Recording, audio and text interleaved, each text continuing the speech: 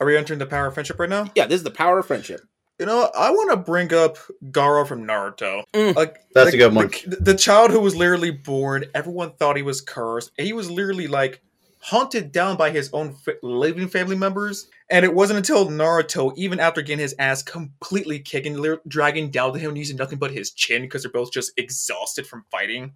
And it's like, because like he had a similar way around, but it's like, you know what? All he needed was that one friend to reach out. He's like, bro, I could be that friend for you. And it almost like broke his mind. He's just like, you've seen me literally like put people in sand coffins. He's like, we can get over that. They're not main characters.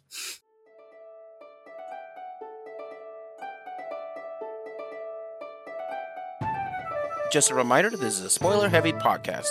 Different series that require a spoiler warning will be in the description.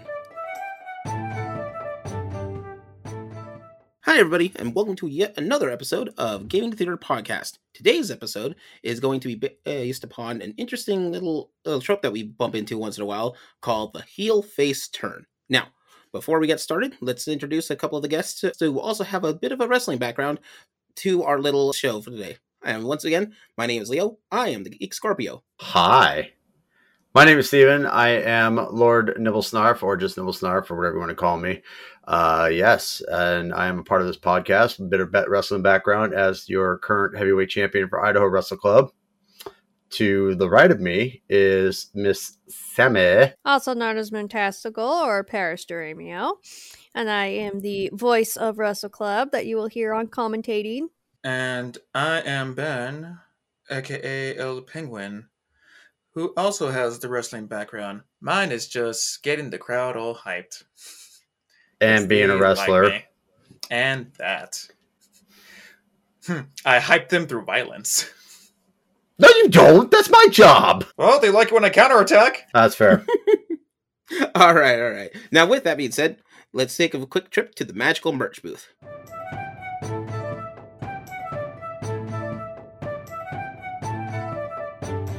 Here we are at the Magical Merch Booth, and you probably mentioned it a couple of times. Even the Magical Merch Booth likes to spend some time checking out the Wrestle Club. Now, to let us know a bit more about what the Wrestle Club actually is, let's shout out to Moontastical on that.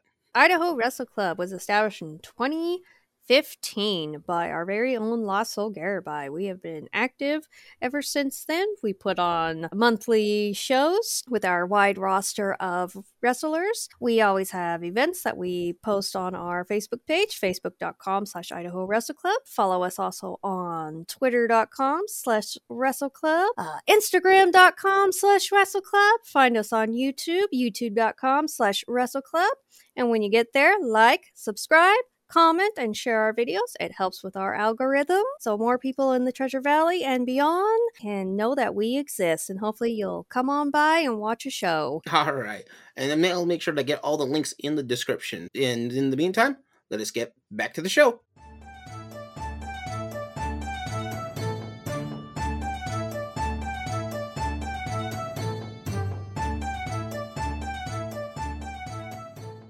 So with this, what we've been talking about is the heel face turn. Now, this is actually a sort of trope that you will see in different kinds of storylines and such.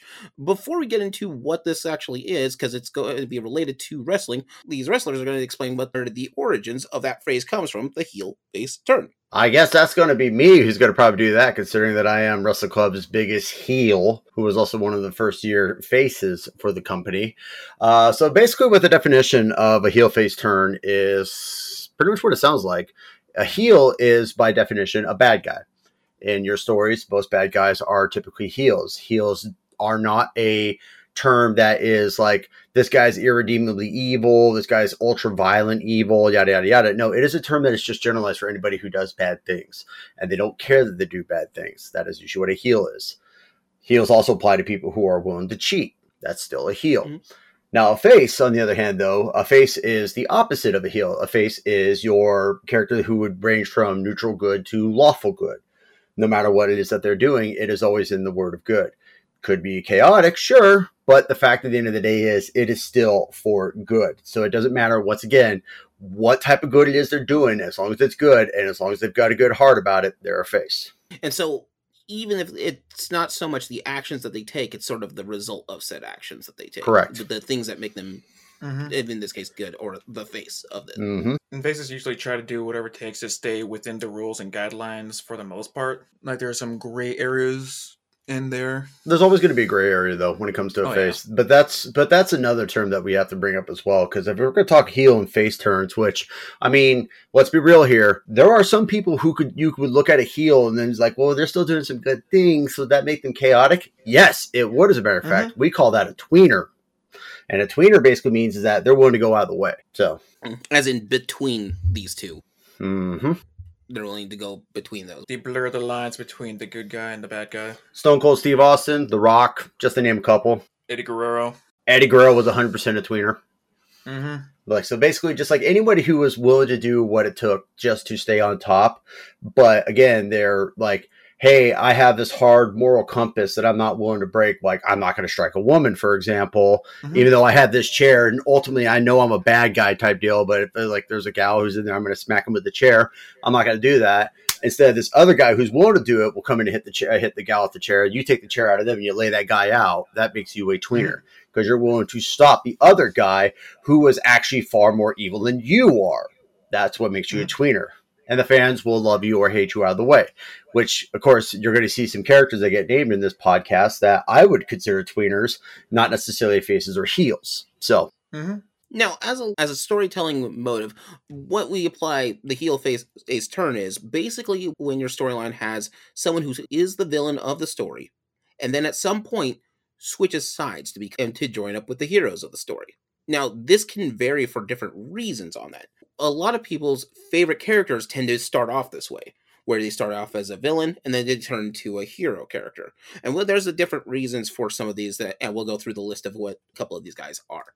In general, though, these all fall under different examples. The big thing that you want to go through is what determines where they're going at with this and how the writer or storyteller wants to play with these is dependent on more of the how and the why of why the storyteller decided this hero villain needs to become a hero. So here's a few of those examples. One of the ones I really enjoy, which is kind of an interesting one, called The Mutual Alliance, or The Enemy of My Enemy. Sun Tzu's Art of War, basically.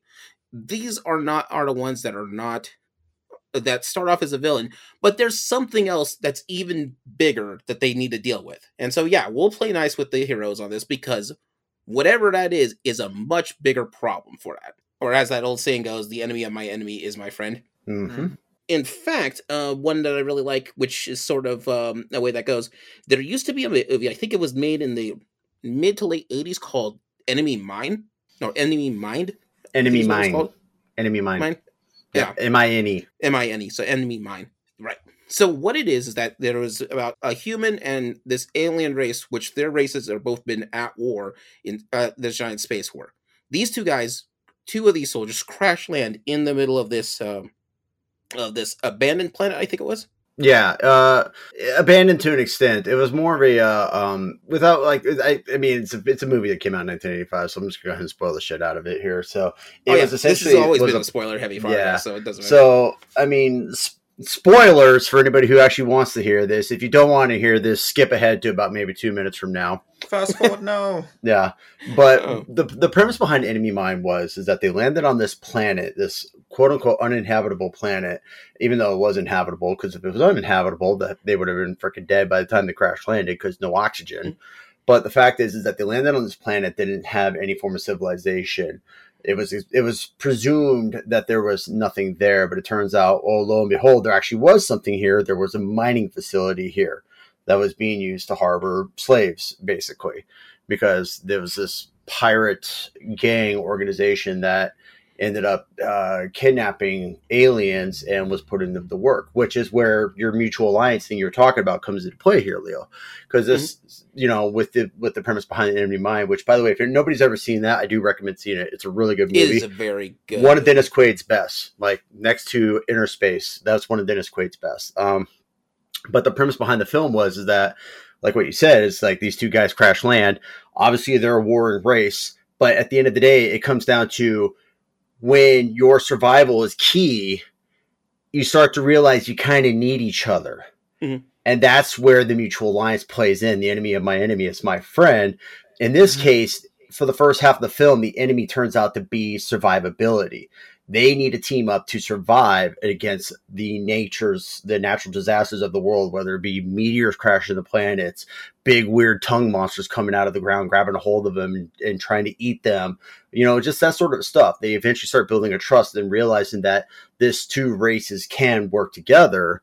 And it ends up being like you have the bad guy, which was the alien race. And I honestly don't know who technically was the bad guy in this one, because they never really instigate or say who the instigator was to the war. So it could have been the humans could have been the bad guy. So in the interest of fairness, we'll just say they're both assholes and they both were fighting each other. So, but in this situation, that's basically what it comes down to, is like the bad guy, who obviously is they're portraying the alien's the bad guy. He's got the gun, he's got the weaponry, he's got the medical supplies. He's got the human, and the human is his prisoner of war type deal. But again, halfway through the film, they start realizing they need each other to survive. And then, of course, after that, you find out that, this alien race is actually able to reproduce asexually. So that's what happens. The guy ends up having a kid. The alien ends up having a kid.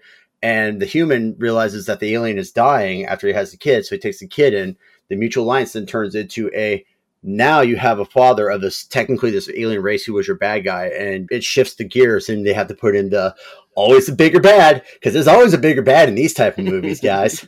And that's exactly where the pirates come in. The pirates come in and they kidnap the kid and they put him in the slave mines. So, but that's kind of what that is. Yeah, and you will see that plotline storyline for Enemy Mine pop up a lot, but the original movie, which is based on the short story, is amazing. Yes, 100% recommend it. But yeah, alliances is what sort of can put them together. Another one that I like is sometimes, did you guys remember Danny Phantom back in the day? Yes, I did. Towards the end, where I believe of the series. Oh! Are you talking about the finale of it? Yeah, because I believe the last big bad that Danny has to deal with is himself from the future. No, actually, I think that was more like halfway in.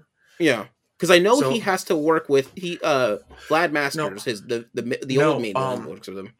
I do know what you're talking about, because actually that part of it where he faces the future himself, that one would be more of a face to heel turn, because that one is just like Danny was a good kid, but then at some point he just got corrupted about like the whole ghostliness in him, and it just made him a bad guy. But no, the finale, I'm glad you mentioned that, because this is more for Vlad Masters. Vlad Masters, the villain, was a major villain through most of the series. No, I was going to get to that, because I remember, because Vlad Masters was actually trying to make like a ghost meteor hit the planet, and it would have destroyed both like the Earth and the Ghost Realm. So because of that, Vlad Masters was an enemy of not only Danny but everybody in the Ghost Realm, which made Danny make one of the biggest power moves of those like, I can make this meteor like phase through it, but I'm only like one ghost. And literally all his enemies came out of the Ghost Realm. It's just like, this is our one-time alliance besides Christmas. Besides the Christmas special. Besides Christmas. It's just like, no, Christmas. All ghosts are just like, no, we're cool. It's Christmas. Kind of like Halloween and Buffy the Vampire Slayer. But it was so great, because he's literally around with like, there's like the evil lunch lady, just like the literal bounty hunter trying to get him. The box ghost! I am the box ghost. Box Ghost is hilarious. Yeah, but it's like, no, just like Vlad Masters literally messed up so much. He made enemies with every ghost in existence, and that made everyone friends for that one moment. Boy, oh boy. I claim Box Ghost as a gimmick. Well, he does one thing. That's one thing. Another interesting video game based example of alliances is Chrono Trigger. In Chrono Trigger, the secret hidden bad guy in that is Magus, which is a villain for most of the game that you go through. When you get to the point of dealing with Magus, Magus decides, screw it, I need your help to deal with Lavos, which is a much bigger threat.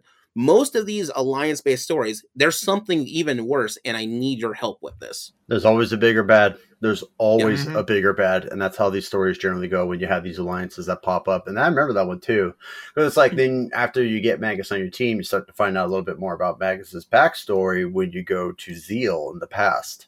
So yeah, there's, like I said, always a bigger bad, but Lavos ultimately was the biggest bad of them all, because Lavos is literally the time devourer. He shows up, and no matter what part of the world time he shows up in, he's always set to destroy this one particular point in time.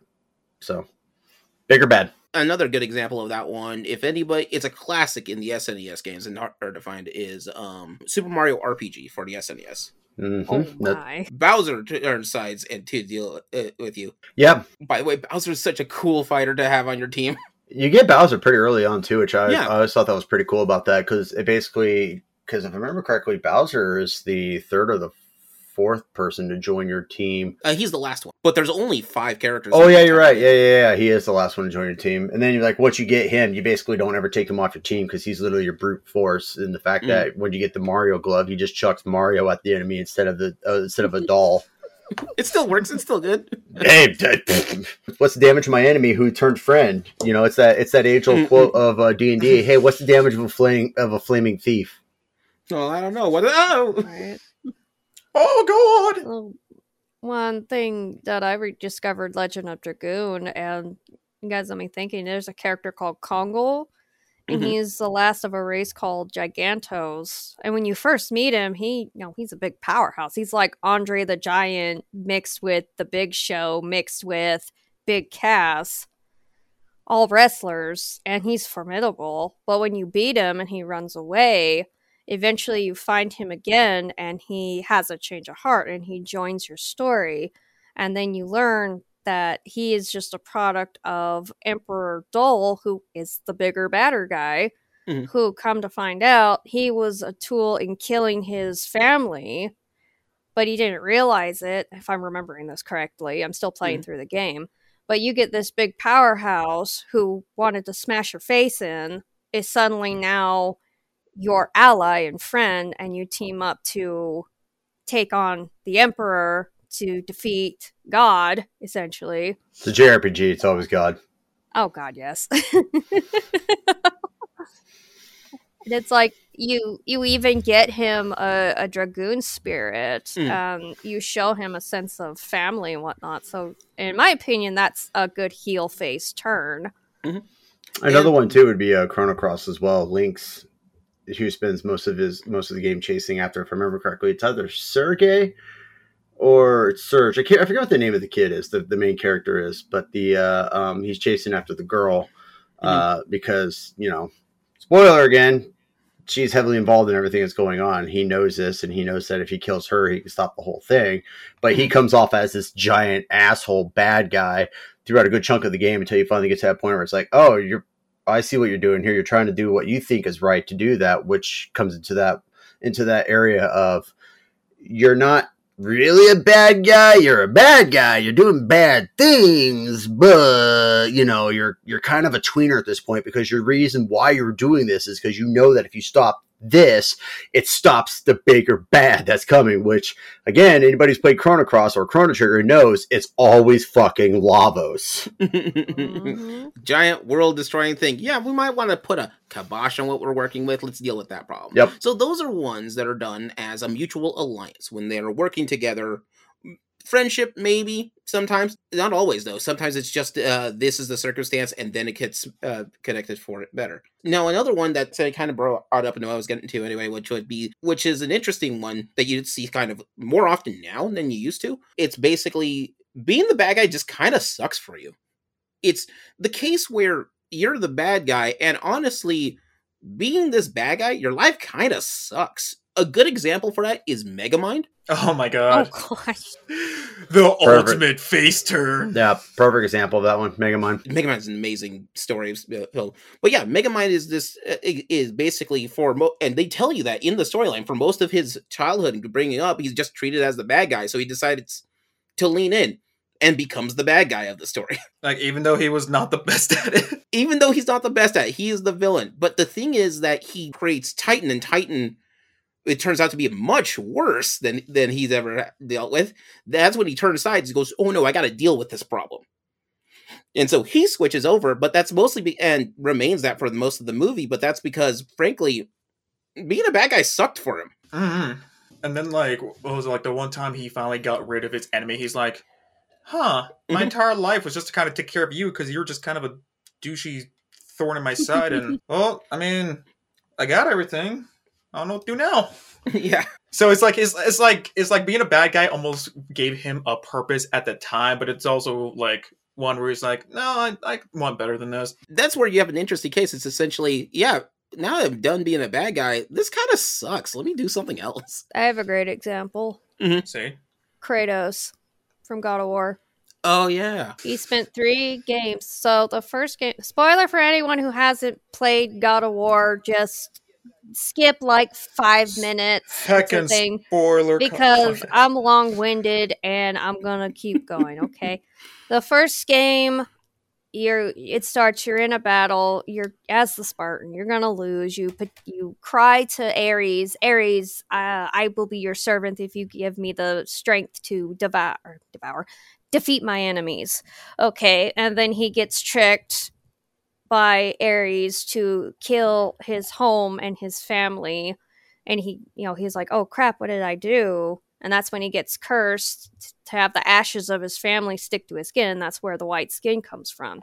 But then from game 1 to 3, he makes it his mission to take out Olympus, and he does, and he gets skewered through his gut again by the blade of Olympus.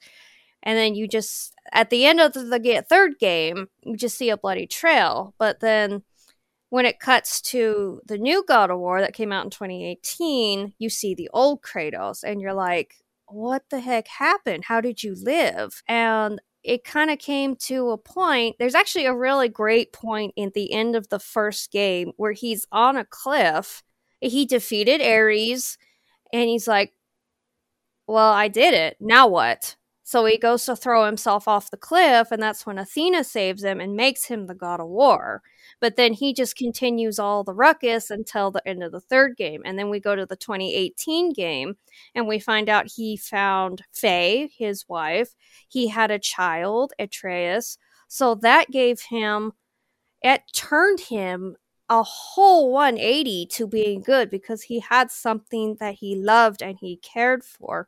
And even through the Ragnarok, you could see him fighting those urges to just absolutely decimate everything because he wanted to protect his boy. But you see him show restraint to stay in that path, to not go back to what he was when he was in Greece. So if I want to say that is a huge heel face turn, that is, I clap for you, Kratos. And especially for what we're talking about right now, where it's because of when he was the God of War, kind of sucked. Like, I think at the end of the first game, he ends up accidentally like decimating some of his own family. Like, it's a total Greek tragedy. If I No, that wasn't in the first game. That's literally what happened in the beginning of the game, was that he got tricked into it, and then Ares promised to bring the family back if he became his disciple. And of course, Ares being, the God of War at that time, was obviously lying about that because he couldn't bring him back. That would have been Hades' realm. So, but Kratos being stricken with grief, obviously went with you can bring my wife and my kid back? Sure, let's do it. I don't care. Let's do it. And I mean, I don't know if I would say necessarily that Kratos would be a great face turn, to be honest with you, because at the end of the day, he still does a lot of stuff that I would put him more in a really good tweener spot, because he does still he still has some bad traits about him. Like, there's a lot of times in the story where there's times, like, even when he's being encouraged, hey, you should do what's right and help your boy out, and he doesn't want to. And it's like, and I get that that's the inner turmoil, because he's afraid that his son will turn out like him. But at the same time, too, that's more tweener aspects than it is like being a face. I don't know. Like I said, I don't disagree with you, but I would say maybe kind of more of a tweener personally from my point of view. But that's just my opinion. You know what I mean? But you want a good face turn though? I'll give you one. You guys are gonna love this. This is going to be a good one. Is this the same realm of this where they just had a shitty time as a bad guy? You would know this because you watched the entirety of it, Mr. Breaking Bad, Jesse Pinkman. He had a face turn, a major face turn, because throughout all the seasons that he went through, he basically was constantly doing crime, constantly doing drugs, gets both of his girlfriends that he's with killed, has major this guy had major problems. And towards the end of it all, he starts to realize that his consciousness is starting to fucking weigh on him, and he doesn't like that. He's starting to realize this isn't the life I want to live. And it's not until the series finale where he finally gets himself free of the drug trade, gets himself free of the crime, gets himself free of all that. That right there is an excellent face turn, because he literally goes down the path of evil just to finally get it all off of him and basically become the good guy. Another good one too that I could also point out as well is I would have to say, nah, he's still a tweener. I was going to say Vegeta, but no, he's still a tweener. So Vegeta has a special case, and we'll get to him in a minute. Still a tweener. Well, yes, but also no. But we'll get to him in a second. Actually, Daredevil's villains. What the fuck was his name? Which one? Bullseye? Kingpin? No, Bullseye. Bullseye? No, Punisher? No, not Punisher. Punisher is 100% evil. Or not evil, tweener. Punisher's 100% tweener. Okay, so we'll leave Punisher out on this one, because that's a whole different realm. That's an anti-hero, and we'll get to those in another podcast for it. I think it's Bullseye. Because I remember correctly, Bullseye ends up he knows he's fucking insane, and he's always out there killing people, and he's like, he doesn't like that he's insane, so he tries to actually get therapeutic help to, fix his problems. No, not Bullseye. So the thing is, who was it I'm thinking of? Is it the Kingpin? It's not the Kingpin. Kingpin's always evil. He's always evil. Sandman. Sandman turned. Yeah, Sandman. Thank you. That's the one. He got tired of being a villain for so long. Eventually, Sandman does turn and become a hero and starts working his route that way. Yeah, that's the one I was thinking of. The thing is, he's a villain for between the comics from some of the earlier Spider-Mans all the way up until fairly recently. I want to say in the last 10 or 15 years, after the third Spider-Man movie, where they ran with the same idea that Sam Raimi did, which was Sandman just kind of fell into this lot and doesn't want to be a villain. Mm-hmm. And I've always liked that version of Sandman, to be honest with you, because that's it's kind of nice to have that tragic villain, the one it's his life kind of sucks, he's doing what he can to survive, and then he also knows he doesn't like what he's doing. And even though this version of Sandman was the one that killed Uncle Ben, because Uncle Ben always has to die in order for Spider-Man to exist. If anyone's watched any of the Spider-Verse movies or knows about the Spider-Verse, anything, it's someone tragically has to have. It's usually just Uncle Ben, because that's just kind of the thing that they always did for the longest time. But but the point being though, it's always someone. But in that version, that Sandman was the one who killed Uncle Ben, and he actually did live with that grief. He did not like that. He did not like the fact that he took this guy's life.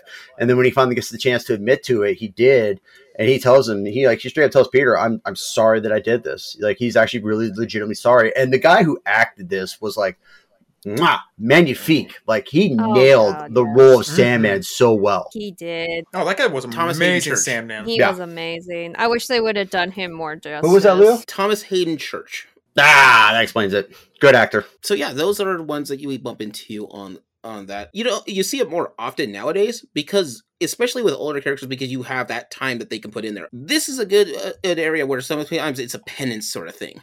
They feel bad for what they're doing, and they realize that a lot of their stuff is designed around doing these dark and bad actions. And that's where these type of heels come by. They're or not face heel turns. It's essentially that they felt that their livelihood just kind of sucked for them, and then becomes it. Another famous example is How the Grinch Stole Christmas. Oh man. This is basically, once the Grinch realizes that it's not materialism for a Christmas, it's everything else. And it's mostly through the actions of what's her name? Cindy Lou Who. Cindy Lou Who was no more than 2. Yes, Cindy Lou is Cindy Lou is the one that basically convinces him to stick with this, that people love and care about him. So he's just gonna quit. Actually, I think another one. I was reading their notes on this. What about Prince Zuko from the Avatar? So that's a different story, and we'll might as well start with that one right now. So this is your heel face turn due to redemption, and Zuko's amazing. It's a redemption arc from Avatar: The Last Airbender. It's a complete redemption arc. The reason why I like Zuko's redemption arc so much is time. It weighs on him to switch sides, and he switches sides first temporarily, just a couple times, and it's not until I think book 3 when he decides that he needs to train the Avatar for fire that he just stays with the team, where he does a full face turn. Man, I mean, that's kind of necessary, to be honest with you, too, considering that it finally dawned upon him that his dad, who was just inherently evil and will never become good, just would never accept him. Mm-hmm. But that's also misguided, though, too. So. Oh yeah, well, I think it's also one of those where just even when he was on a whole mission to restore his old honor, just he had 2 influences. He had the worst dad, but the best uncle. Yeah. Nothing beats Iroh. Iroh is honestly still one of the best uncles out there. Mhm. Oh, he absolutely is. If you understand Iroh's arc, because Iroh does that too, but it happens Oh, off screen. yes. Because Iroh is a general for the Fire Lord, and he worked for his brother without question. Yep. And at some point, he gets thrown into the spirit realm for a little bit. When he gets out, that's what makes him change his whole perspective on everything. Which is why he wants to teach Zuko all of these other things, that you need all these other elements to balance your life and such. In fact, that's why he knows how to counter lightning usage, is because he learned it from watching the Waterbenders way back in season 1. And so he teaches it to Zuko, which Zuko uses it to defeat Azula. Azula is evil through and through. Oh, yeah. Evil incarnate. Evil incarnate. He's like, should I make peace with my sister? No, she's crazy. We got to take her out. I mean, even the characters even say it too. It's like, are you sure that you want to do this? And he's like, yeah. Because that's the greater evil. Because there's always a greater evil. Mm-hmm. Like, if you don't take her out, and you take out the Emperor of the Fire Kingdom, congratulations. You took out one bad guy, but you just traded a villain for another villain. At some point, I need to work on this episode for a breakdown of Avatar: The Last Airbender. Because Am I crazy that I always felt sorry for Azula? No. She had a... No, she actually had a tragic backstory. Like, she was 100% groomed for that. Mhm. All the things she had to endure, all that pressure, like... all that brainwashing and just raising, and she was turned into a monster. Mhm. It's just, I mean, I'm not saying she didn't need to be taken out, but Yeah. just given those circumstances, it was really tragic. But she still needed to be taken out. Yeah, they had different goals, because Zuko's main goal was to restore his honor and to basically get his father's love. But Zula had his father's love and always wanted to best Zuko. Yep. Basically, he would do anything for the kingdom, and that's what gets her, the Azula, to lose her friends and get abandoned by Zuko and his uncle, and abandoned by her uncle as well. And most of that happened because her mother dies. Mm-hmm. And that is the thing right there. It's that saying is that sometimes it's the old saying that I remember from Twisted Metal, and I think it wasn't exactly the quote. The quote itself was probably older than that, but it's like sometimes the mind bends to accept the reality that it is, but at some point the mind bends so much that it snaps, and that's what happened to her, and that's literally what it is. Here's another one too that a lot of people don't actually acknowledge or recognize, even though, because like most of it's just due to the fact that the second movie was a straight to DVD type movie, but Aladdin, Iago. Yes. Yes. Oh my god. Iago in the first film spent a good chunk of, actually all of it just being a heel. Oh, 100%. He was 100% a heel all the way through. When he finally gets out of the lamp in the second one, he starts to realize, maybe this isn't the life I want to be. Maybe this is kind of a cruddy life I'm living here. So what does he do? He seeks to find the redemption. He starts off with every single one of the main characters. Obviously, they don't trust him because it's Iago. Everyone knows that he is the pet of Jafar, the servant of Jafar. So that's another one right there that had a redemption arc. That was actually pretty good. And at the end of it all, he ends up, quote unquote, sacrificing himself to save Aladdin so they can defeat Jafar. And of course, obviously, he survives, because if he didn't survive, we wouldn't have the animated series where we get a whole 3 seasons of Gilbert Gottfried's lovely voice. Yeah. Rest in peace, Gilbert. God rest his soul. But there's another one, too, I bet you guys probably didn't know. And this was a Cartoon Network show, which I actually loved this show, but Ed, Edd and Eddy. That's another one that actually had a redemption arc. Because throughout all of that show, Eddie, the short, stocky guy, who's not the dummy, but the guy's always scheming, spends a good chunk of the season always trying to be like his brother, because he thinks if he's like his brother, he's going to get that respect and the admiration of the entire But when it finally gets to the point at the end of the show, he starts to realize, maybe this isn't what I want to be. And I remember when the movie happens, the movie's literally his whole redemption. He starts kind of atoning for what he's been doing for all throughout that summer. And then when he gets to the end of it all, what happens? Well, he finally admits, I've been an asshole this whole entire time. I'm really sorry. Can you please give me another chance? Please forgive me. And all the kids of the cul-de-sac eventually are like, okay, we'll give you another chance. It's fine. And they start to actually show him the love and admiration he'd been looking for by just him being him and not his brother. Right, because wasn't there also a huge part where they actually did visit his brother, and the kids were there too, and weren't the kids also like impressed by Eddie's oldest brother? Yes. Yeah, because Eddie's And, oldest. and Every time they found out Eddie's oldest brother was coming home from college, because I think his oldest brother was in college or something. I can't remember what the whole detail was. He Oh, I obviously. thought he was in jail. No, I don't think it was jail. I think it was. I actually think the thing was is that his older brother actually was successful, but he was one of those like, I earned this by being me, but I'm like, you got to go through life being cool and that sort of And a thing. he was cruel to his He was a brother. He was dick. Yes, he cruel. was. oh my, you know what was kind of heartbreaking was literally like while Eddie was just trying to like connect his brother, it was like, hey man, I'm sorry, I didn't mean to do this. Literally while he's getting his ass kicked in front of everybody. And it's like, why the hell are you begging for forgiveness on someone who's literally beating the shit out of you right now? Yep. And then I think it also made everyone just realize it's like, no, Eddie's not a bad guy. It's just like, His brother's a dick, and he thinks he needs to be like his brother to get that same sort of respect. So yeah. I got a great one. All right. Harley lay it on Quinn. us. Which one? Harley Quinn. Harley Quinn. Harley Quinn is a good one. I know she is more of a tweener, Yeah, but because she's an when you anti-hero. watch the animated series and then you really see the progression of how he treated her and like Oh, left her for dead, and you God. read in the comments how like she had a spoiler alert for anyone, just fast forward, mute, whatever. She got pregnant, had a kid, left. Oh. She left the little girl Lucy with a family member, I think. Yeah, it was a Went family member. back, and then I know what you're talking about. the Joker didn't even realize she was gone. Mhm. And he, did such horrible things to her. And then finally she had this is bad. Yep. I have more self-worth than this. He doesn't actually care about me. I need to get away from him. I think Ivy helped out a lot of that though too, because she Oh, yeah. she found a friendship in Ivy, and Mhm. Ivy was the one who, because I mean, Ivy being like, no, humans in general are just fucking terrible, and Mhm. that's just kind of how like, and I always thought that was a pretty cool dynamic between the two, because you Right. had Harley Quinn, who was this. She had major Stockholm syndrome, always kind of had a screw loose to begin with, because you got to have a screw loose to think that the Joker is worth chasing after, but that's the Stockholm syndrome right there. Yep. To eventually befriend a woman who is like, humans are fucking awful, man. Like, I want all humans dead, basically. So it depends on your canon, on which way this goes. There is one canon that Sam's talking about where it's somewhere in one of the comic series where all this happens. In the original animated series, what happens is that she ends up getting what's known as Florence Nightingale syndrome, which is a syndrome where a nurse will fall in love with the patients.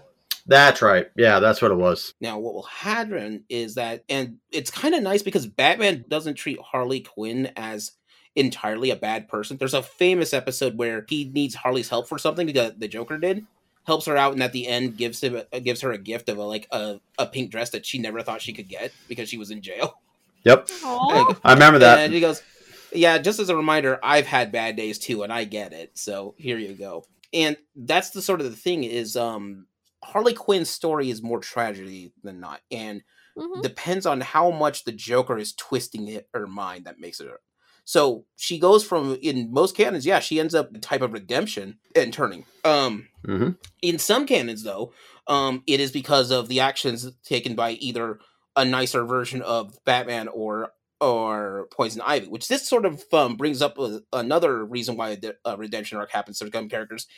Or not redemption, but another heel face turn, which is the power of friendship. Basically, people just becoming friends, and they're like, you know what? This is pretty cool. I want to be part of this friendship in this group. So I guess I have to be good now. Oh, my mind's going through so many animes right now. That's a common one. It's a super common one for animes. That's almost a staple in today's anime. Well, yeah, it's the It power really of is. friendship, literally. Are we entering the power of friendship right now? Yeah, this is the power of friendship. You know what? I want to bring up Garo from Naruto. That's a good one. The child who was literally born, everyone thought he was cursed. And he was literally like hunted down by his own living family members. And it wasn't until Naruto, even after getting his ass completely kicked and dragging down to him and using nothing but his chin because they're both just exhausted from fighting. And it's Yeah. like, because like he had a similar way around, but it's like, you know what? All he needed was that one friend to reach out. He's like, bro, I could be that friend for you. and it almost like broke his mind. He's just like, you've seen me literally like put people in sand coffins. He's like, we can get over that. They're not main characters. Another one too, actually, like if we're gonna talk Naruto, is actually would be Sasuke as well. Oh my god! If you get right down to it, Sasuke was a heel face heel. Yeah, honestly. I'm sorry, face heel face turn is what he was. I feel like Sasuke for the longest time would have been like actually, I think he'd be like the perfect tweener. Mm-hmm. Oh yeah, because he's face, then he's heel, then he's ally, then he's enemy, then he's rogue. Because he's always jumping back and forth. He was up until the end of Naruto. He was more or less a tweener, but then at the end of Naruto, when they started Boruto, he pretty much has gone full face at that point. So he's solidified now as a face. Oh yeah, but I also remembered in Shippuden, we're just like, no, there was an entire point where he was with the Akatsuki and was a straight up terrorist to his own village, and it's like, oh no, I'm gonna literally like murder everybody at this point. I'm like, oh. Young child. And sometimes these face heel turns are just a revolving door at some point. Well, I was going to say another one too, if you want to talk like the power of friendship as well, is and we've actually talked about this in the past, is the Epic of Gilgamesh. Gilgamesh is another one that ends up going from being a bad guy to being far more accepting thanks to his friendship with Enkidu. Because Enkidu was the thing that was created to kill him, but instead befriended him. They befriended each other, and then Gilgamesh started becoming a little bit nicer, and he started mellowing out. I mean, he was still an asshole at the end of the day, but he was far less of an asshole because he started to realize that he could have a friend, that he could have everything. And then Ishtar showed up and killed Enkidu, and right back to square one. But that's another one. Yeah, that's another one. Another one that's done through friendship, which is one of my favorite series, but on there is Jackie Chan Adventures. Yep. Toru. That's a good one. Toru. Toru is a henchman. Toru. So Toru is this big henchman and sumo wrestler up until the end of season 1. He decides to join up with Jackie Chan's gang. Also, Mission 13, the place where Jackie works, also has free donut Fridays, which, I get to hang out, and he becomes like their closest friends and ally. I think I almost remembered a big part of that was the fact that he ended up failing a mission, and it's just like, oh no, he was straight abandoned by his crew, and the one who was healing him up was Uncle, and it just like the concept of them going back and just like Toru, and he's there in his sling dusting things off. Oh hey guys, I've been hanging out with Uncle a lot lately. He's a really great guy. Yep. Yes. Oh my god. Toru is a great character. I just loved his character in general. He really is. Actually, that also kind of remind me, like we mentioned Vegeta. So it's like, Goku's kind of the king of just like bringing in his enemies, and then he's just like, you want to raise my son? You want to hang out with family game night? And it's like, huh. And at this point, I think most of the enemies that who literally tried destroying the planet are probably better than he is at this point because they're not as incompetent. It's there's an old Japanese story about that, which they kind of I was about to say, go ahead, Leo. I wish I remembered the name of this guy, but essentially he spends a good he has to go to this island of ogres, and every time he bumps into a fight with somebody, he just basically makes them their friends and move on. And by the time he gets to the end, he has like 4 allies and companions through the power of friendship. It's like, I wish I remembered the name of that story. Oh my god, I have a great one. I can't remember this damn dog's name. Okay, I have a really, really obscure one. Okay. But I loved this anime as a kid. Okay, I don't know if anyone else has ever heard of this anime, because I've never met anybody who's ever watched this anime. It's called Ginga Densetsu Weed, or Silver Fang Legend Weed. And it is a whole anime about basically a dog civil war. I watched it once. I can't say I've seen can't say it. I know it exists. So this is not a fever dream. It's like I said, yes, I loved it. Oh my god, I'll make you watch it one day, my love. But there is a character, so it's these little Shiba Inus versus little army of them, which are the good guys, versus this giant Great Dane is the bad guys, who are trying to kill all the good guys to take over this valley.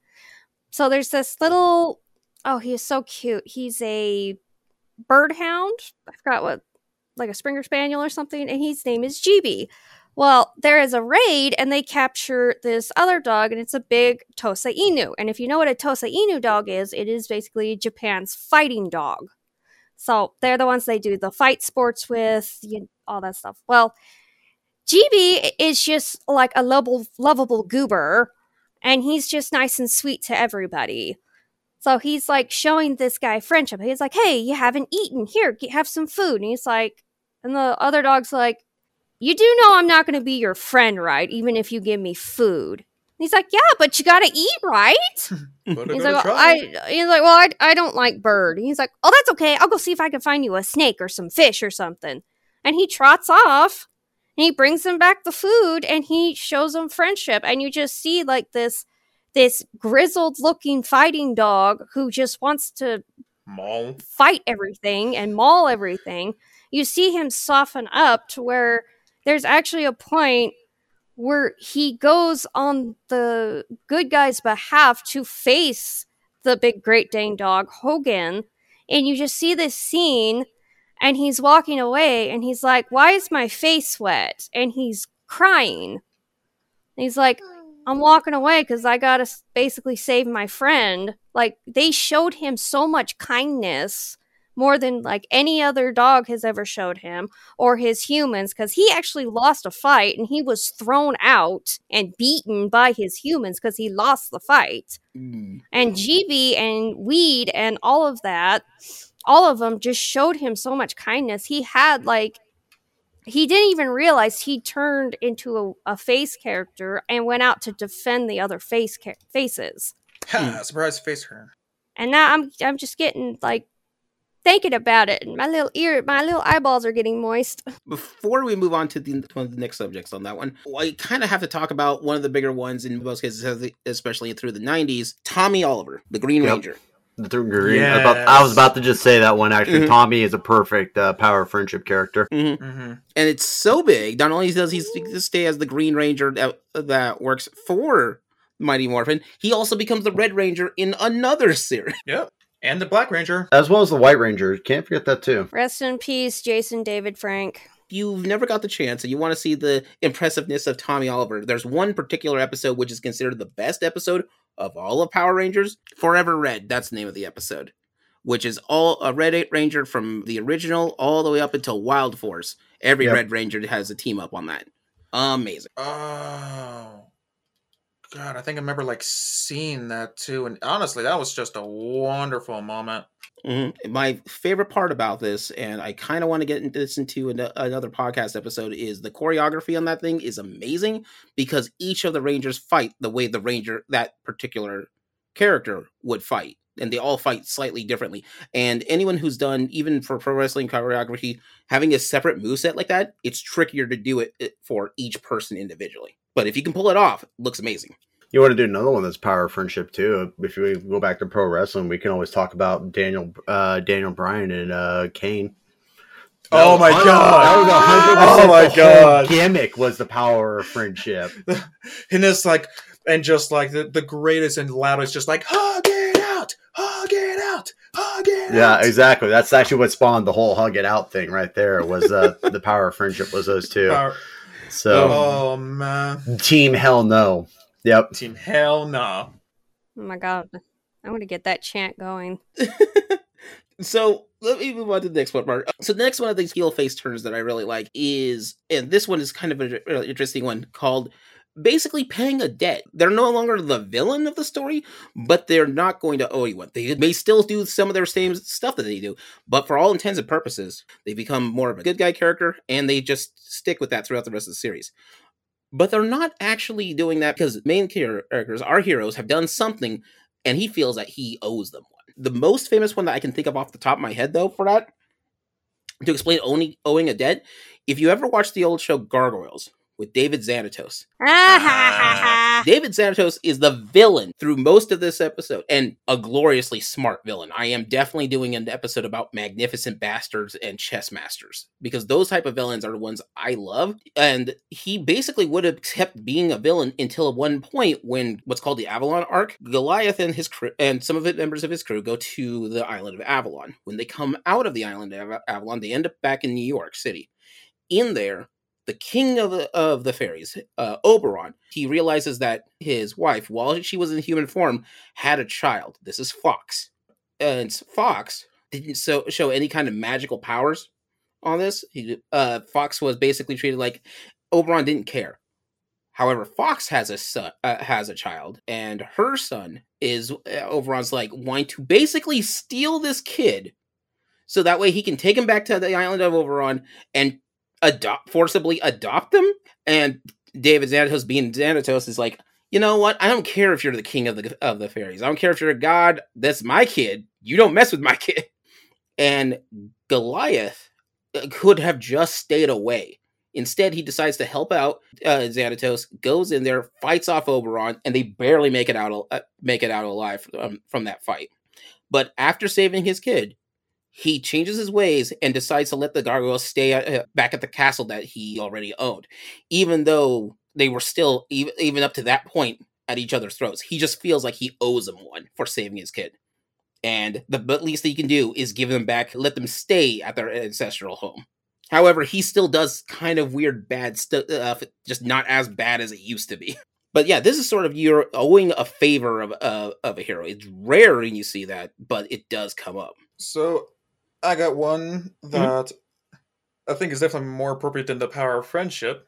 My favorite bad who begrudgingly joined the good guys, Hiei from Yu Yu Hakusho. Yeah. That's a good one.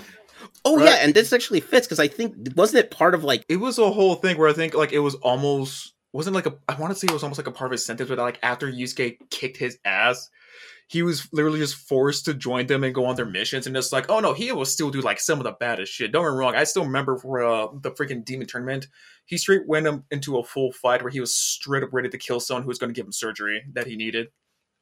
And it was like, yeah, I remember that. He threw a giant elephant tusk and he dodged it, cut his own arm off, and then used his own tusk to cut his face off. And it's like, yeah, no, that's still Hiei. That's still Hiei. Yeah, 100% still Hiei. That's our Hiei. And then he comes back with the rest of the guys, like, so how's your training? Alright, cool. Still buddies. Let's go. Yeah, because it was part of a almost pardon system. I know, is it, not Hiei, the fox, the... Kurama. It was part of a like parole system. Yep. They wouldn't be punished if they were part of this tournament. Oh yeah, and actually, man, Kurama would actually be perfect for just like power of friendship, because right out the bat, he's like, "Will you help me save my mom?" Mm-hmm. Kurama was the power of friendship. Hiei, on the other hand, oh no, he does it because he has to. He just wants to get off parole, but he becomes friends. He does it because he has to, and then he also starts to recognize that Yukina, his sister, Mm-hmm. Yeah, you know, he starts to realize that she's been associating more with Kuwabara. Ugh. It was a pretty good relationship between the two. Worst character ever. but Sammy-chan, I thought we were gonna be together forever. I will leave you outside and lock the door. I will say that the voice, though, for Kuwabara was still well done. I mean, you may not agree with it, but it was still a pretty decent I'm voice for not that. agree with it. I'm just saying he's annoying. Oh, I mean, He needs a cough drop. well, He needs a yeah. launching. A cough drop to wash down my demon dog donut. Like, sir, some tea with honey in it. Like I said, that was the thing about Hiei, was that, you know, it's like, because you're right, because that was basically was his whole thing. Because, like, the first episode, I think he was in the first 4 episodes, but he basically was just the demon who ended up stealing this one item. And it was just for the purpose of doing it at that time. You didn't really know what his motives were. He was just this guy who stole from, I think it was King Koima. Oh no, he straight stole from like the King of Hell, and it was like the 3 like Yeah, big that's right. ingredients. Because I remember that Kurama had like this little spirit that could grant a wish and offer for his soul. Some other dude had a thing that carried souls, and he was over just 8 souls. Yeah, he was And eating had- children's souls, yeah. Yeah, and I believe he actually had a cursed sword, which is what also helped him turn all green and eyebally. Yep, that's what it was. It was a cursed sword. But I mean, eventually, you know, he gets as you said, he gets the shit kicked out of him by Yusuke. Which again, that like I'm a huge fan of Yu Yu Hakusho. That was actually one of my very first animes that I watched. I fucking love that series. Classic. But I need to mean, rewatch it. I always love it because of that one exchange just between Yusuke and Kuwabara, where Kuwabara showing off his spirit sword, and he's just like, see, this thing is better than your pathetic little spirit gun, and then fucking Yusuke flips him off, goes, well, that just depends on what finger I'm using. And I just started laughing at that. I was like, that was Love it. great. Yeah, I was like, But- that is beautiful. Yeah, but that was like one of those things that's like, because Hiei is a great one. He's actually a heel face turn. He's a perfect heel face turn, actually. He really is. Because he does go from being this shitty bad guy to a really actually solid good guy that eventually people start to realize that they could trust on Hiei to get the job done. He's aloof, because that also falls underneath another trope, which is the aloof ally trope. Mm-hmm. But, it's like at the end of the day, he seems... I would actually kind of say Hiei is probably more of a tweener throughout most of that, because he does still do things questionably bad, because you have to remember the Black Dragon Wave. Like, what the heck was the whole point behind that thing? Well, that's literally is an attack that he has that can consume everything. It doesn't matter what it is. It hits friends, foes, everything. So, it's like you think about that, that still kind of puts him as a tweener, but then he still controls it. He's still able to keep control of it and get things squared away with that. So yeah, he is a perfect example of a good heel face turn. And I know we're probably gonna have to wrap it up here pretty soon too, but there's another one as well that I would like to recommend, like that we should actually address and talk about, because this is the most iconic character in anime series, which is, and I've already name dropped him earlier, it's going to be the Prince of Saiyans, Vegeta. Yeah, so this is where I was going to get at. Sometimes you have the weirdo one-offs of your heel face turn that, they're a heel face turn because, well, I guess it happened. Because Vegeta basically, what is it? Doesn't he lose to Goku in a fight? And decides I'm going to go train until I can beat Goku.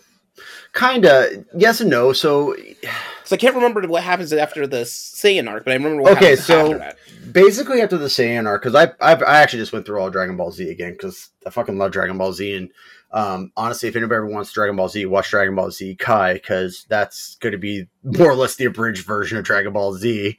You take out all the unnecessary fight scenes, Frieza and Goku from the whatever season that was, but that's the Namek saga. But yeah, that takes a while. Just like the constant repeat of every fight scene over and over again. Yeah, but I said though, it's like, because Vegeta's whole situation was that he got his ass beaten by Goku, which it was unheard of for him. His prince and his warrior pride had been wounded at that point. So what does he do? He Goku lets him go, and he thinks Goku's an idiot for letting him go, because he's just like, he even said it too. It's like, you got to stop being soft. I'm going to come back and kill you. And that was his goal for a good chunk of the series, was that eventually he was going to turn on Goku and kill him. But then obviously as time progressed, he started to not have those feelings as much, because you have the time skip that happens too. But after he leaves from the Saiyan saga, he goes back, which goes into the Frieza, the Namek saga. Vegeta shows up again. This time he's trying to gather the Dragon Balls because he wants to become a Super Saiyan. And you think initially it's like he never deters from his path. The whole reason why he wanted to become a Super Saiyan was, of course, to defeat Goku, but also to kill Frieza, because he found out the truth of what happened to Planet Vegeta. Which at that point was like, Frieza had taken out all the Saiyans, blown up Planet Vegeta, but then, was playing it off like he didn't do anything. And Frieza's the ultimate heel. Like, there is even as Super, despite the fact that he did what was necessary to save the universe, he's still the ultimate heel. That was a temporary alliance. That is 100% a temporary alliance. So that is the ends justify the means type of alliance right there. And that is not a heel face turn. That is not. I was going to say, but for Vegeta's sake, though, because to kind of touch base on that and finish up with this, though, too, was that, at the end of it all, he found that he didn't need the Dragon Balls to become a Super Saiyan. It was just, and they did kind of clarify basically what causes you to become a Super Saiyan. It's pure rage. It's like the monkey form is a non-Super Saiyan form, but it is as powerful as a Super Saiyan, but you don't have control over that. Only Vegeta actually ever truly learned how to control it, but every other Saiyan that's ever turned into the giant monkey has been just straight up, it's just a berserker. Like, you are Brawly essentially inherent at that point. But Vegeta was the only one who could actually legitimately control it, which is why that he was such a threat. But when they took out his tail, there goes monkey form Vegeta. But then by the end of the Frieza saga, though, Vegeta dies because Frieza blasts a hole right through his chest, kills him.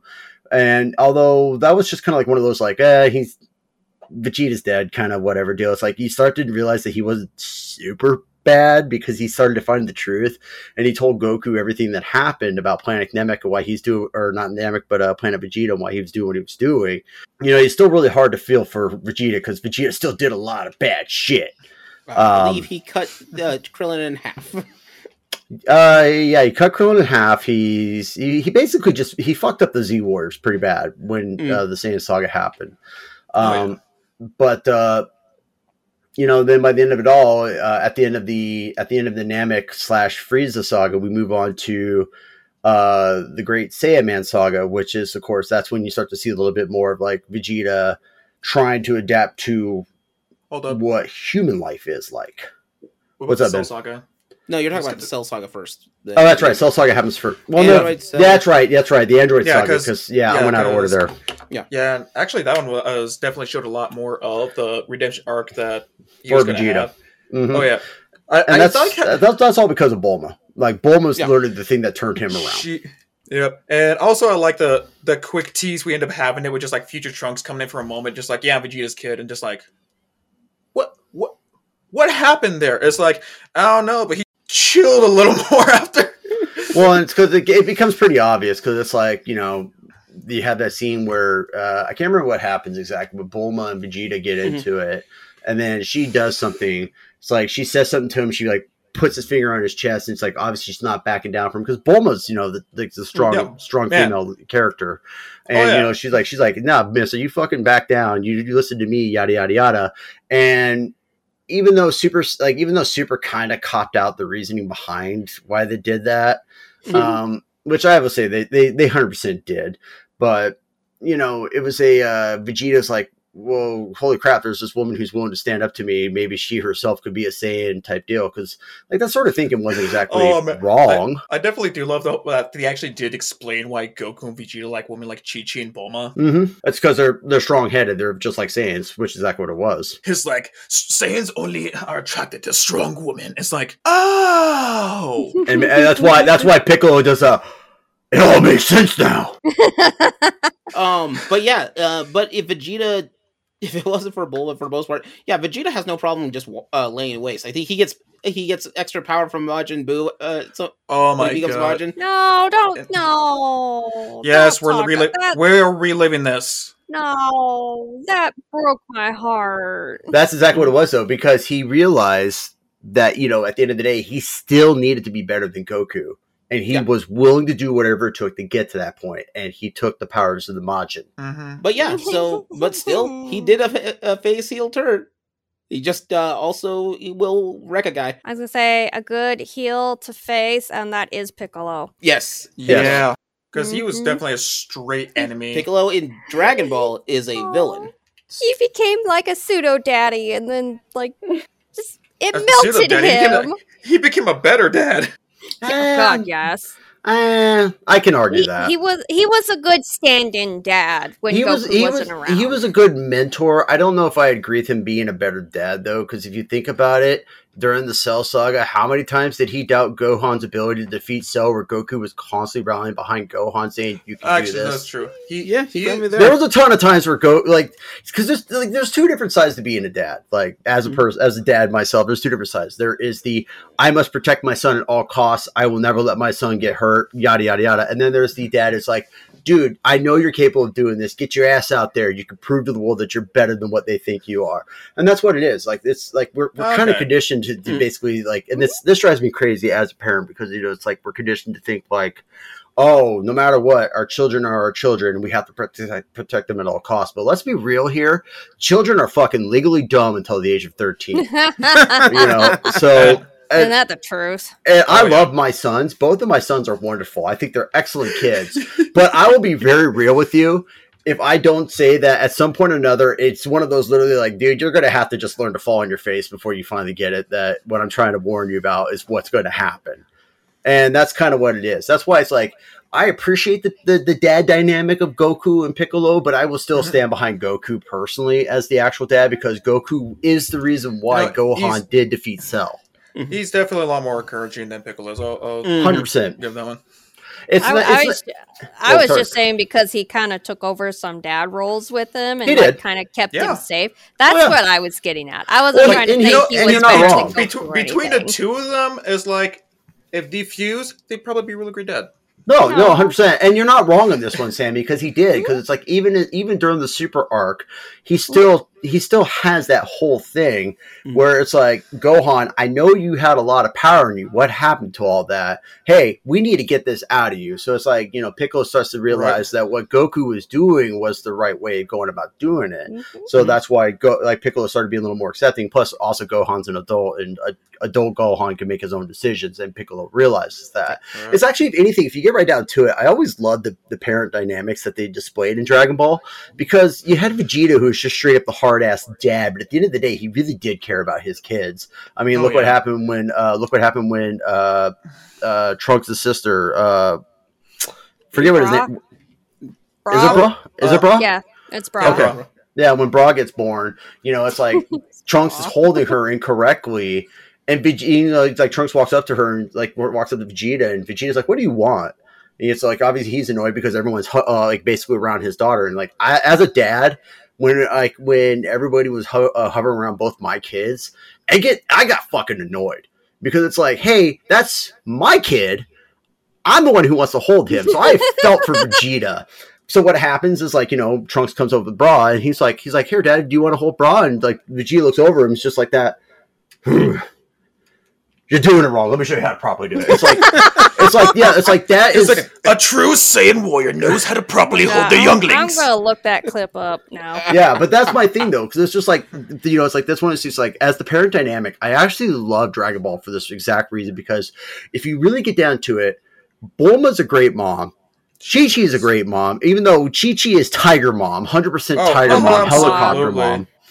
God bless Gohan for how good he turned out. Right? And then you had, Goku is the super supportive dad. I believe in you, son. Even though your ass is going to get handed to you 10 ways past Sunday, I stand behind you because I know you can do this. Piccolo is the protective, Gohan, you're going to get your ass handed to you, dude. Let's not do that, sort of a thing. And it's like, that's why it's like, I love the dynamics, but the fact is that at the end of the day, Dragon Ball had really good, casting for its characters. Like, every single one of them was awesome. But but back on topic for the heel face turn though, 100% Vegeta is a heel face. Piccolo is a heel face, and Majin Buu is a heel face. Oh my god. Honestly, that was probably the cutest, heel face. I love Majin Buu's heel face. It's like, and the thing is, it also happens so quick, because when you stop, thinking about it, he's a big, bubbly dude with just all this power and just wants to eat and destroy, but it's like, hold on though. But what made him actually think of just I had to be terrifying, I had to be this the entire time to get respect from everyone, because that's what Babidi taught me. And then a blind kid just found him, he cured his eye, and treated him like Jesus, and he's like, oh my god, thank you so much. And he's like, what am I? It's like, you're super cool. It's like, I'm cool? I'm cool. And then Mr. Satan sees this too. And keep in mind, because Majin Buu is the greatest redemption arc out of all of them, because he was deemed the ultimate evil. A small child started him down the right path. Mr. Satan saw this, and then the power of friendship brought Buu over. That was the cutest thing I've ever watched. Oh! Are you talking about the Vegeta with I had to look it up. I looked it up. Oh my god, that was just... And he's like, I've picked a name. We're going to call her Buddha. That's not... I want to give her a traditional Saiyan name, damn it! Like celery. Like celery. He was so passionate about it. I'm like, but that's what I'm saying. Vegeta right down at the end of the day is an amazing. It's but again, Vegeta's his whole thing is you're talking about that, Leo. It's one off. Kinda. It's mostly because Vegeta probably has one of the most compelling story arcs for a bad guy to become a good guy, is why he's such a weird one-off. But it's if you think about it, though, he's got the power of friendship. He's got a woman in him that believed in him and helped him, convinced him that, there's more to life than just conquering. And then, of course, you have, my greatest rival ends up being my greatest friend, but he's still my greatest rival because fuck that guy. I'm going to be better than him. And that's kind of the whole thing about Vegeta. Yeah. So... You want another really weird one that's up? Kronk is literally... Oh, yeah.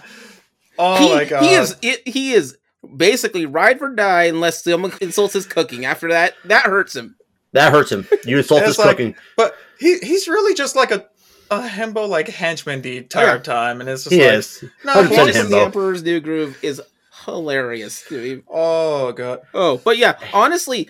You even watch the whole movie. Up until the point about spinach puffs, he's in. As a henchman, he's good to go. Yep. So, actually, it was one that actually crossed my mind, and I don't know why I almost forgot about him. Is Frankie from One Piece?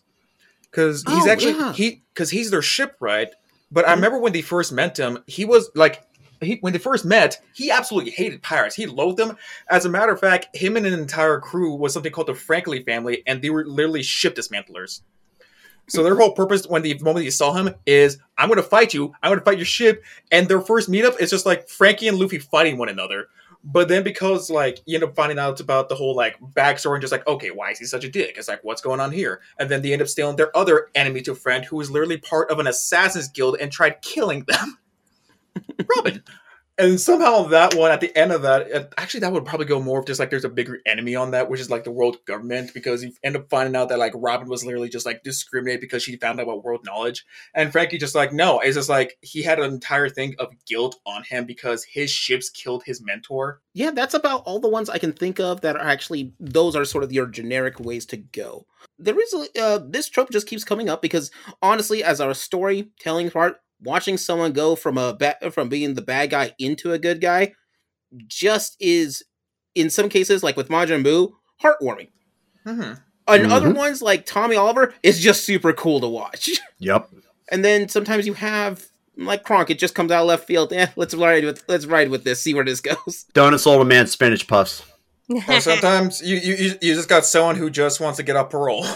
Yeah. And sometimes it happens. So yeah, that's about it. Before I cut off this episode, then, if you guys have any last minute heel face turns that you really love, just go ahead and let them out real quick.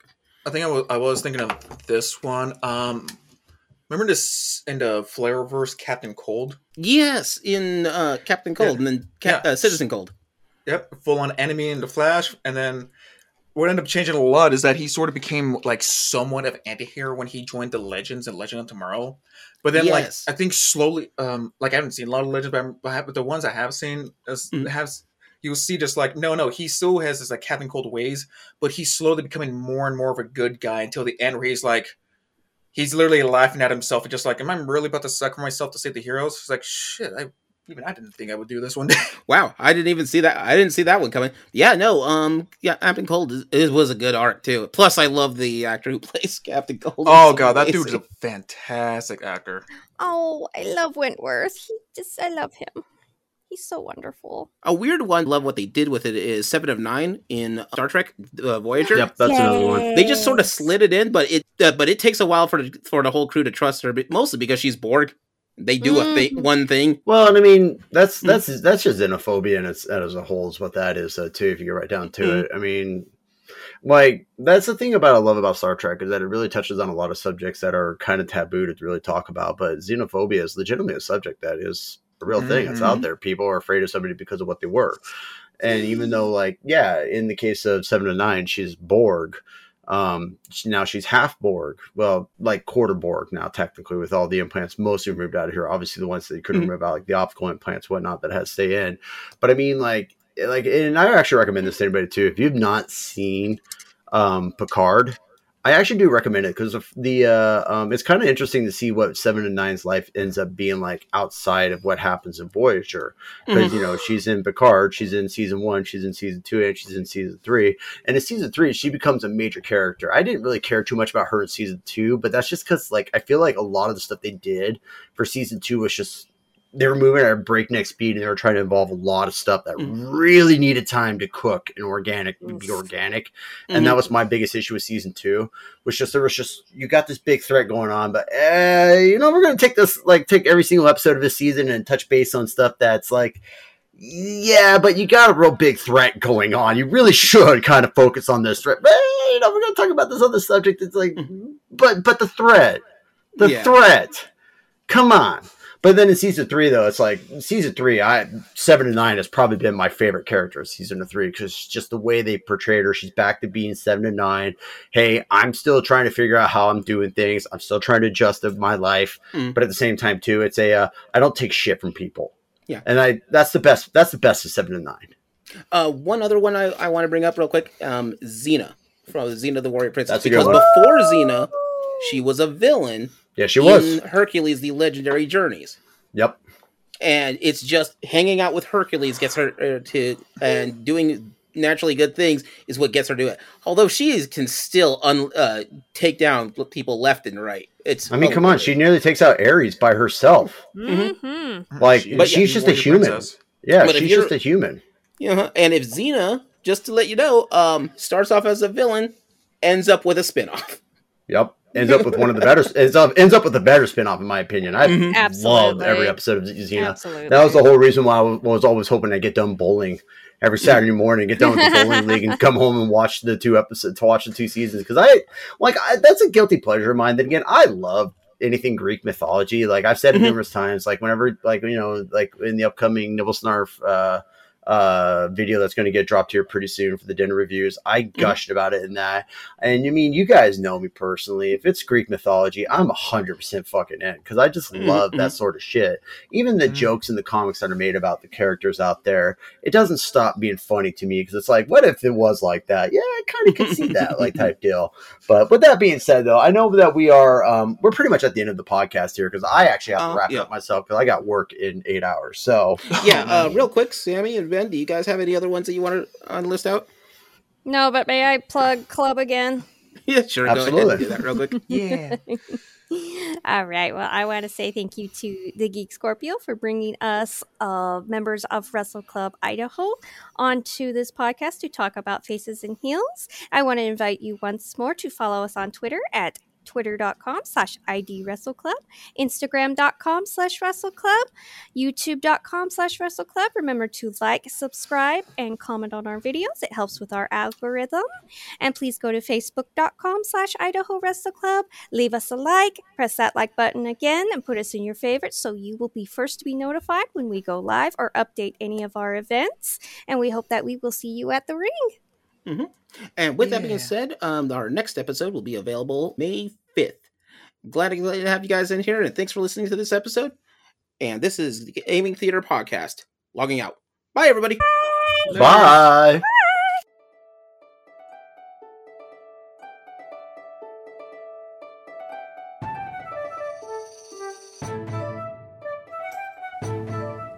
Gaming Theater Podcast is hosted, created, produced, and edited by Leo Garcia, the Geek Scorpio. Our music is A Drinking Game. Stock media provided by Stormwave Audio /Pond5. Our cover art is by Adam Parker. You can find him at ParkerGFX on Twitter. If you want to send us some money to help with these episodes, you can do so at patreon.com/gamingtheaterpresents. Want to send support that doesn't hit your wallet? Please leave a review with wherever you hear your podcasts and share our podcast with your friends. It really helps out. Thank you for listening.